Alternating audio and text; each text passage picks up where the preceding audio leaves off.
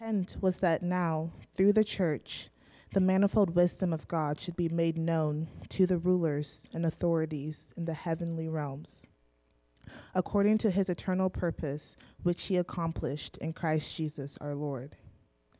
In him and through faith in him, we may approach God with freedom and confidence. I ask you, therefore, not to be discouraged because of my sufferings for you, which are your glory. This is the word of the Lord.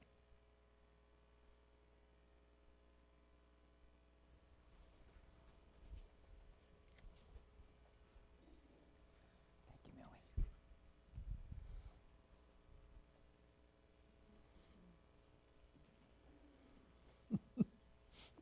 Good the Lord.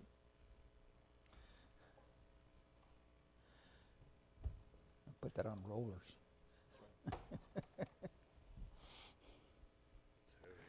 It is heavy.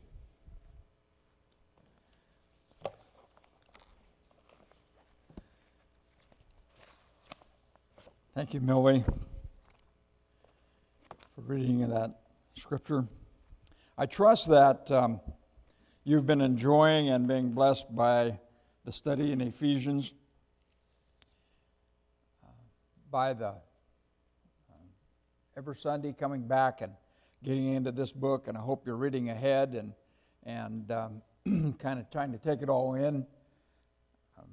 The goal, the elders would like to have the goal of our teaching being a consistent message from Sunday to Sunday. No matter what the person who is delivering the message, it's the passage that's important. And we all have our favorites and what have you. And Derek was last Sunday, and I'm for a couple Sundays, and then Glenn. And that's not the important thing. The important thing is the truth that comes out of Scripture, and how we absorb that, and what lessons we take to heart from it. So I pray that you have been being blessed by this study in Ephesians. My takeaway from it so far, just in a broad sense, is that God has a plan, and God is working out that plan.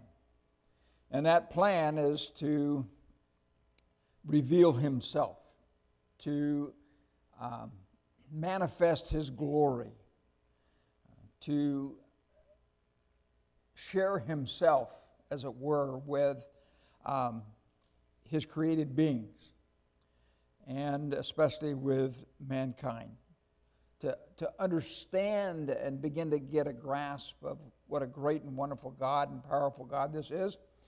He is, and yet realize that he's including us in his fellowship with himself, and even in his glory in the future. We will be able to understand and fellowship with him in a way that is way beyond our ability to understand right now. Scripture says we see through a glass dimly now, but then someday face to face. And I know that for some of us, as we get older, that looking forward to that face to face is seemingly more precious. But a few weeks ago, we did a Sunday on God demonstrating his glory through his creation. So we could see his power and his majesty and his intellect and his creativity and his beauty. He has shown himself to this world and to the unseen world, how great he is in 6 days. 6 revolutions of the earth. Creates light, creates the universe, creates sun, moon, stars, water, air, vegetation, life. And here we are, how many thousand years ago that was, I'm not sure. I personally think it's somewhere in the 6 to 10,000-year range ago when he was doing that. And now we keep discovering and going deeper and deeper into life and the mystery of organisms and life itself. And it just gets more and more and more wonderful and complicated and speaks and shouts of a designer. And he is the designer. He is the creator. He was showing his glory. And then, of course, the crown jewel of that creation was mankind. In his image, with mind and soul, ability to fellowship with God, created us perfect, created us holy, created us with that big vacuum in our soul that is only filled by him. And then, of course, he gave us the opportunity to love him, choose him, and as mankind, we forfeited that relationship with our own selfishness. That's been going on ever since. However, that didn't stop God's plan of revealing his glory. In fact, it was planned and gave him the opportunity to demonstrate now his greatest glory. How he could redeem man and what it would take for him to redeem man. To come down to this earth, to live with this creature that rebelled against him, to teach us and walk with us, to instruct us to love us,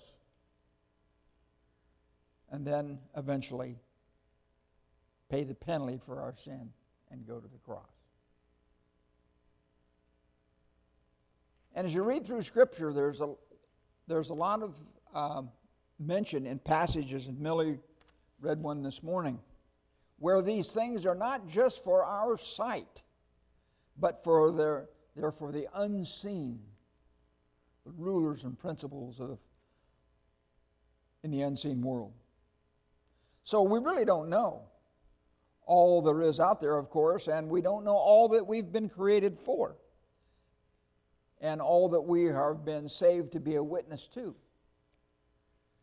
And so we come to this morning to look at Ephesians chapter 3, verse 1. And it's interesting because as I looked at this passage and all 13 verses, here's how far I got. Are you there? Ephesians chapter 3, verse 1. For this reason, I, Paul, a prisoner for Christ Jesus. That's as far as I want to go this morning. I want to talk about what that prompted in my own mind and in my own study. It made me begin to think of, did the plan go bad when we rebelled? No, it didn't. He had a redemptive plan. And that was to come to earth to die on the cross and be resurrected. But did the plan stop there? No, it didn't. And this week I've been thinking a little bit about letting my mind ponder and wander on this idea. If there were no credible, faithful witnesses following the resurrection of Christ, where would this world be? If there were no credible, faithful witnesses to the resurrection of Christ, where would this world be? You see, what they faced was a very irate Jewish religious establishment. And Paul was one of those, we know, and we'll look at that in a second, was one of those that was going out to capture, enslave, bring back to prison, and even kill Christians. That was the Jewish religious community. And then as time would go on, it would move over into the Roman Empire. And the Roman Empire, with all its power and energy and resources at its command, would light Christians on fire with tar, would put them in and have the lions eat them, would crucify them. Couldn't think of enough ways to do Christians under. So what if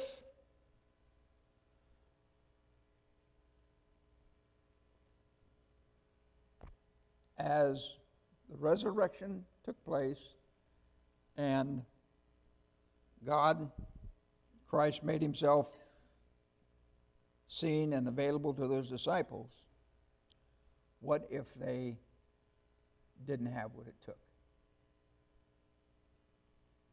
You see, God had a plan, and I call it kind of the 12-in-1 plan. He took 12 ordinary men, and believe it or not, as you read through the Gospels, Christ's ministry was only about 3 years, and the time with these disciples in teaching and discipling and them actually being with him was only about half of that 3 years, about 18 months. So in 18 months period of time, he is going to train, discipline, teach, love these men, and then he is going to put in their hands the responsibility to spread the gospel throughout the world. It kind of overwhelms my thinking to think that Christ would leave heaven and come down and live on this earth and only have about 3 years of ministry of healing and teaching and whatnot, and then go to the cross, this absolute pivotal point in all our history, our human experience, that we might have salvation through the forgiveness of sins, and turn that message over to 12 ordinary men plus one. Wow. That was God's plan. And actually, it's worked pretty well. It's worked pretty well.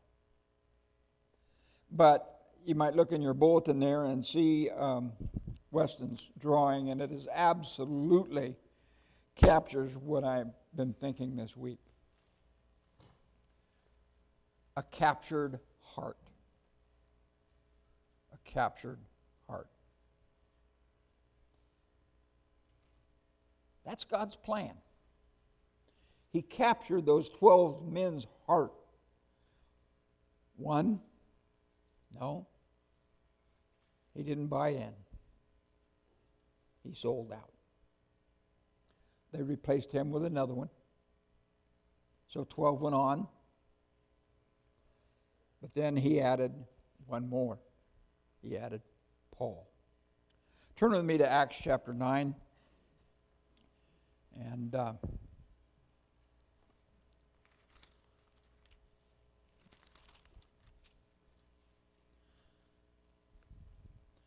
Acts chapter 9, verses 1 through about 9.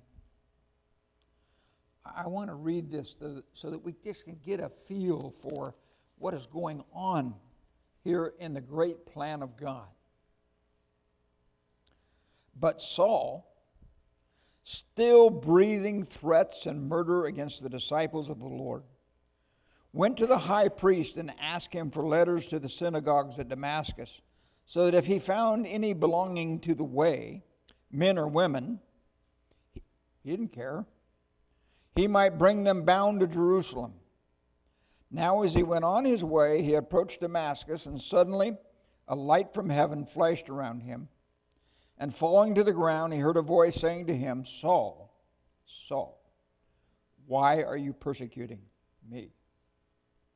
And he said, Who are you, Lord? And he said, I am Jesus. You see, Paul and Saul at this time, raised in the Jewish faith, believes there's a God, he believes in the resurrection, but he doesn't know that this God is in the person of Jesus. I'm Jesus, whom you're persecuting. But rise and enter the city, and you will be told what you are to do." The men who were traveling with him stood speechless, hearing the voice, but seeing no one. Saul rose from the ground, and although his eyes were opened, he saw nothing. So they led him by the hand and brought him to Damascus. For 3 days he was without sight, and he neither ate or drank. Turn back with me to Ephesians chapter 3, verse 1.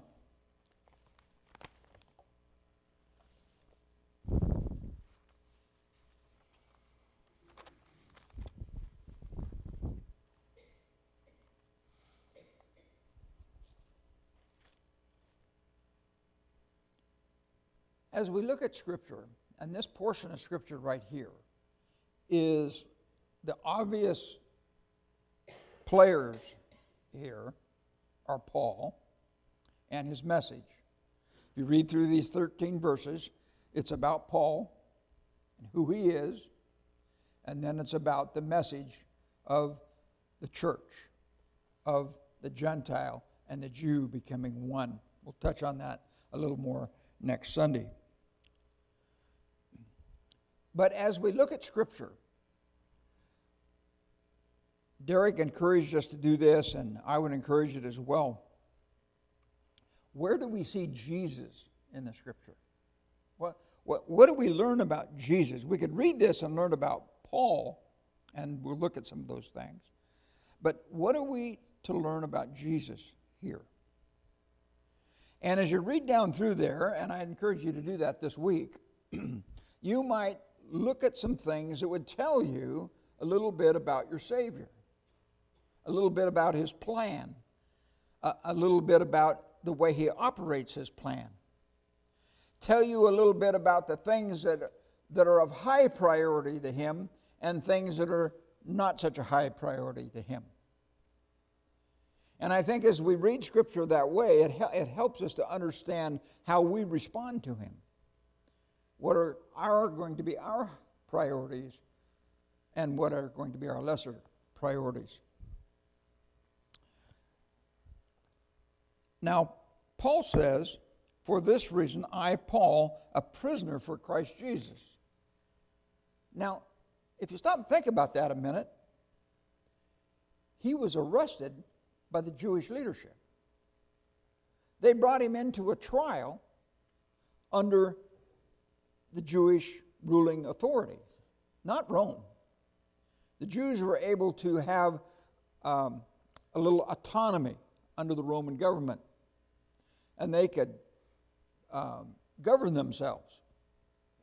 And so they're bringing Paul in. So he's arrested by the Jews. He's arrested by the Jewish leadership. So you would think he would say, "I'm a prisoner of the Jewish people," or Jewish leadership, or the Sanhedrin. Then, when they got into the trial, he asked to be, he's a Roman citizen, so he asked to be tried as a Roman, get to see Caesar. So there's about 4 years here that he is a prisoner, first of the Jews and then of the Roman Empire. But he doesn't look at life that way. He says, "I, Paul, am a prisoner of the Lord Jesus Christ." I have to thinking about that because we are going to look at Paul as we see Paul through his life. He looks at himself, circumstances of life, as they're all from God. They're from God. 2 Corinthians, turn with me to that. I think that would be good for us to do. 2 Corinthians chapter 4. 2 Corinthians chapter 4, verse 7 through 9. Or through probably a little longer than that. Maybe 12. 2 Corinthians 4, 7. Here's what he says about himself as he's been ministering for the Lord, he's been beaten, he's been shipwrecked, he's been stoned, he's been in prison. You name it, it's happened to him. And here's what he says. But we have this treasure in jars of clay. This treasure. The Lord Jesus indwells me. I am his. I am one with Christ. I'm no longer this old man. I'm the new man in Christ. I have this treasure in jars of clay. This new man still lives in this old body, to show that the surpassing power belongs to God and not to us. If God redeemed us and gave us that $1 million, now it would have to be $1 trillion new body and new mind and all those things, we might have some pride, or people would see that this is just those special people are so smart when they come to Christ. No, it's just the old person. We're still living in these bodies. Still the same intellect. He says, we are afflicted in every way, but not crushed. We're perplexed, but not driven to despair. We're persecuted, but not forsaken. We're struck down, but not destroyed. Always carrying in the body the death of Jesus, so that the life of Jesus may also be manifested in our bodies. For we who live are always being given over to death for Jesus' sake, so that the life of Jesus also may be manifested in our mortal flesh. So death is at work in us, but life in you. What do I learn about Jesus here? What do I learn about Jesus' ways?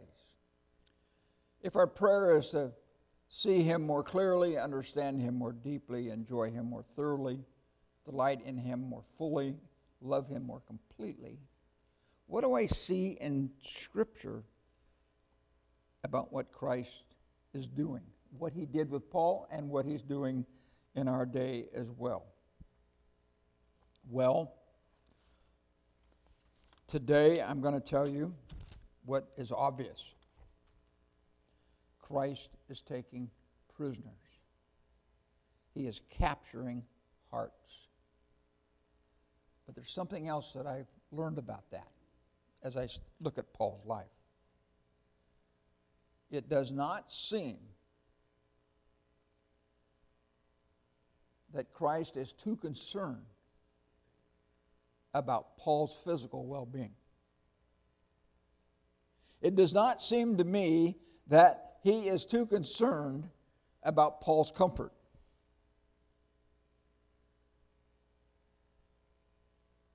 He is not too concerned to the fact that Paul is undergoing tribulation after tribulation after tribulation. In fact, Paul sees that as from the Lord. So God is not only taking a prisoner, he's not only capturing a heart, he is allowing that heart to go through pain and suffering and misery for the sake of the gospel. If we had a big sign that had gospel written across it, and we had a big stamp that we could dip down into something and stamp it on there, and this big stamp said truth, it's as God takes this big stamp that says truth and he dips it in the blood of the disciples, he dips it in the blood of Paul, he dips it in the blood of the martyrs, he dips it in the blood of those early Christians, he dips it in the blood of Tyndale, who translated the Bible to English for us and then got hanged and burned at the stake for it. He dips it in that blood and he stamps it across the gospel. It says truth. Truth. What authenticates this gospel for us? So much of it is the blood of the disciples, the blood of Paul, the blood of the martyrs, the whippings that Paul took. Now, I would just suggest this. If that's how God is operating, and that's how he was operating with them, are we thankful for that? Are we grateful? Can we even say, thank you, God, for what you put Paul through? Thank you, God, for those whippings, scourging, shipwreck, snake bites, stoning that Paul went through. Yes. Yeah. We need to be thankful for that. We need to see those circumstances as absolutely necessary for us to know the Savior today. I look back at that time 2,000 years ago in that little old place called Jerusalem, and there's a crucifixion, and some man that lived there, and he and a couple other guys are being crucified, and I can look back and I can see the lights go out for part of the afternoon. It becomes dark, but that's all I know. That's all I know about that. Even if I could look back, that's all I know. The only reason I know what I know is because he captured those disciples' hearts, and he captured Paul's heart, and then he put them through persecution, pain, suffering. And he's done that down through the ages. Why? Because he loves us so much that he wants us to hear the message, he wants us to believe the message, and he loved those men so much that he would allow them suffer, looking to what? Paul says, this is going to be a short time. I'm going to be in glory with God forever, with my Savior forever. It's just going to be a short time. So you see, as I look at that, I look at life a little differently. I look at what Jesus' modus operandi is oftentimes not quite as beautiful and comfortable as I might think it ought to be.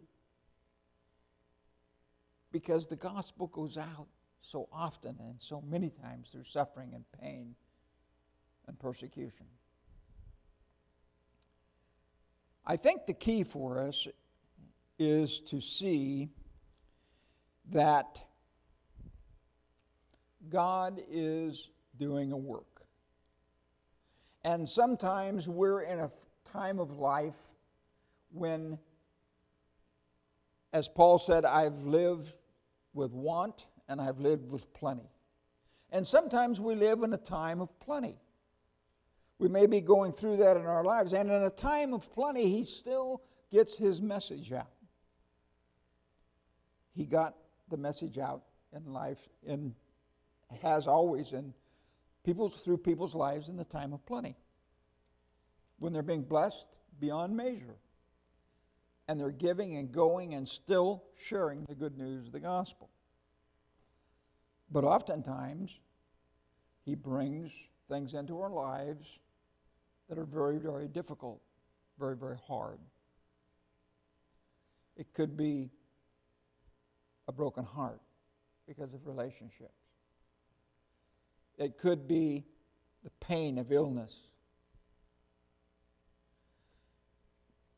It could be persecution as we look around the world. But he has a plan. We can't see his total plan, and we often don't even see what our faithful testimony is. But he said it's revealing that God's wisdom, that the wisdom of God might now be made known to the rulers and authorities in the heavenly places. Did you ever think that something you might be going through and your faithfulness to God in that nobody else sees, and so you say, what difference does it make? And yet, the unseen world is seeing it, and it's a testimony. This last week I had the opportunity to be over in eastern California, northeastern California, Nevada, And I got some time by myself out in the desert on the Nevada-California border. And as I was walking out through there, and the rocks and juniper and sagebrush and what have you, out in that desert there's little flowers blooming. Little flower here, little flower there, over there. There's flowers that nobody's going to see. Not at all. What's God doing with that stuff? Why did he do that? Is it all just for man? No, I believe it's for God himself. I believe he delights in his creation. I believe he delights in his creativity. I believe there's things that go on in this world that are beautiful that none of us ever see. And yet God sees them. And those unseen, unknown rulers and principalities see them as well.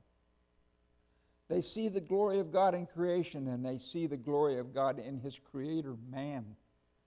In the midst of suffering, in the midst of hard times, saying, it's all right, God. I'm trusting you. I'm trusting you. I will be in eternity with you. I'll make it through it here. I ran across, and I'm going to share this with you this morning. I normally don't read anything quite this long from somebody else, but I'm going to do this morning because I think it's so important. John Piper wrote something when he got word that he had prostate cancer. And he wrote an article that God was laying on his heart, I guess, at that time. And then another fellow who had prostate cancer has added some things. I'm not going to read all that. I'm just going to read what John Piper said. I write this on the eve of prostate surgery. I believe in God's power to heal by miracle and by medicine. I believe it is right and good to pray for both kinds of healing. Cancer is not wasted when it's healed by God. He gets the glory, and that is why cancer exists. So not to pray for healing may waste your cancer. But healing is not God's plan for everyone, and there are many other ways to waste your cancer. I am praying for myself and for you that we will not waste this pain. Now, I would suggest to you this is specifically cancer, but you can put anything else in there. It could be the heartache in a family situation. It could be whatever it is that is causing you pain and struggle. I think this applies. Number one, there's 10 of these. Number one, you will waste your cancer if you do not believe that it is designed for you by God. It will not do to say that God only uses our cancer but does not design it. What God permits, he permits for a reason, and that reason is his design. If God foresees molecular developments becoming cancer, he can stop it or not. If he does not, he has a purpose. Since he is infinitely wise, it is right to call this purpose a design. Satan is real and causes many pleasures and pains, but he is not ultimate. So when he strikes Job with boils, Job attributes it ultimately to God. And the inspired writer agrees. Here's what he says. They confronted him for the evil that the Lord had brought upon him. If you don't believe your cancer is designed for you by God, you will waste it. Yeah. That's what Paul said. Job said. This is designed from God. Number two, you'll waste your cancer if you believe it is a curse and not a gift. There is therefore now no condemnation for those who are in Christ Jesus, Romans 8:1. Christ redeemed us from the curse of the law by becoming a curse for us. There is no enchantment against Jacob or divination against Israel. The Lord God is a sun and a shield. The Lord bestows favor and honor. No good thing does he withhold from those who walk uprightly. It is not a punishment. Number three, you will waste your cancer if you seek comfort from your odds rather than from God. The design of God in your cancer is not to train you in the rationalistic human calculation of odds. The world gets comfort from their odds, not Christians. Some count their chariots, percentage of survival. Some count their horses, side effects of treatment. But we trust in the name of the Lord our God. God's design is clear from 2 Corinthians 1:9. We felt that we had received the sentence of death, but that was to make us rely on ourselves, not on ourselves, but on God who raises the dead. The aim of God in your cancer is to knock props out from underneath your heart so that you will ultimately depend on Him. 4, you'll waste your cancer if you refuse to think about death. We all will die. If Jesus postpones His return not to think about what it will be like to leave this life and meet God is folly. It is better to go to the house of mourning, a funeral, than to go to the house of feasting, for this is the end of mankind, and the living will lay it to heart. Think about it. How can you lay it to heart if you won't think about it? Teach us to number our days, and we may get a heart of wisdom. Numbering your days means thinking about how few there are and that they will end. How will you get a heart of wisdom if you refuse to think about this? What a waste if we do not think about death. Number 5, you'll waste your cancer if you think that beating cancer means staying alive rather than cherishing Christ. Satan and God's design in your cancer are not the same. Satan designs to destroy your love for Christ. God designs to deepen your love for Christ. Cancer does not win if you die. It wins if you fail to cherish Christ. God's design is to wean you off the breast of the world and feast you on the sufficiency of Christ. It is meant to help you say and feel, I count everything as loss because of the surpassing worth of knowing Christ Jesus my Lord. And we know that therefore to live is Christ and to die is gain.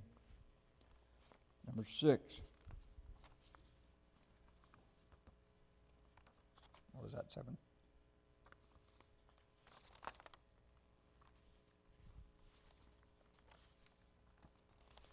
Stuck together. You'll waste your cancer if you spend too much time reading about cancer and not enough time reading about God. It is not wrong to know about cancer. Ignorance is not a virtue, but the lure to know more and more and the lack of zeal to know God more and more is symptomatic of unbelief. Cancer is meant to waken us to the reality of God. It is meant to put feelings and force behind the command. Let us know, let us press on to know the Lord. Hosea 6:3. It is meant to waken us to the truth of Daniel 11:32. The people who know their God shall stand firm and take action. It is meant to make unshakable, indestructible oak trees out of us. His delight is in the law of the Lord, and on His law He meditates day and night. He is like a tree planted by the streams of water that yields fruit in its season. His leaf does not wither. In all that he does, he prospers. What a waste of cancer if we read day and night about cancer and not about God. 7. You'll waste your cancer if it lets you drive you into solitude instead of deepening your relationship with manifest affection. When Epaphroditus brought the gifts of Paul sent by the Philippian church, he became ill and almost died. Paul tells the Philippians, he has been longing for you all and has been distressed because you heard that he was ill. What an amazing response. It does not say that they were distressed that he was ill, but that he was distressed because they heard that he was ill. He's worried about others. That is the kind of heart God is aiming to create with cancer, a deeply affectionate, caring heart for people. Don't waste your cancer by retreating to yourself. You waste your cancer if you grieve as those who have no hope. Paul used this phrase in relation to those whose loved ones had died. We do not want you to be uninformed, brothers, about those who are asleep, but that you may not grieve as others who have no hope. There is a grief at death, even for the believer who dies. There is a temporary loss of body, loss of loved ones here, loss of earthly ministry. But the grief is different. It's permeated with hope. We would rather be away from the body and at home with the Lord. Don't waste your cancer grieving as those who have no hope. 9, you'll waste your cancer if you treat sin as casually as before. Are your besetting sins as attractive as they were before you had cancer? If so, you're wasting your cancer. Cancer is designed to destroy the appetite for sin. Pride, greed, lust, hatred, unforgiveness, impatience, laziness, procrastination, all these are the adversaries that cancer is meant to attack. Don't just think of battling against cancer. Also think of battling with cancer. All these things are worse enemies than cancer. Don't waste the power of cancer to crush these foes. Let the presence of eternity make the sins of time look as futile as they really are. What does it profit a man if he gains the whole world and forfeits himself? 10. You will waste your cancer if you fail to use it as a means of witness to the truth of the glory of Christ. Christians are never anywhere by divine accident. And that's what struck me as I read Ephesians 1 when Paul says, I'm a prisoner of Christ Jesus, not of the Jews, not of Rome. These beatings and all the rest, these are all part of God's plan. Christians are never anywhere by divine accident. There are reasons for why we wind up where we do. Consider what Jesus said about painful, unplanned circumstances. This is coming from Luke. They will lay their hands on you and persecute you, delivering you up to the synagogues and prisons, and you will be brought before kings and governors for my name's sake. This will be an opportunity to bear witness. This will be your opportunity to bear witness. So it is with cancer. This will be an opportunity to bear witness. Christ is infinitely worthy. Here's a golden opportunity to show that he is worth more than life. Don't waste it. Well, that's more than a mouthful. And I don't pretend to walk in somebody else's shoes. But I can learn that this loving God who loves us and died for us and makes a way of salvation is interested in our eternity more than he is our here and now. He wants us to be faithful to him. He wants to be sharing the good news. He wants us to live understanding that he is in control of our lives. Wrestle through a little bit of the rest of that chapter and we'll approach it again next week. Our Father and our God, I thank you for your love for us. I know that there are those that are suffering not only cancer but other maladies.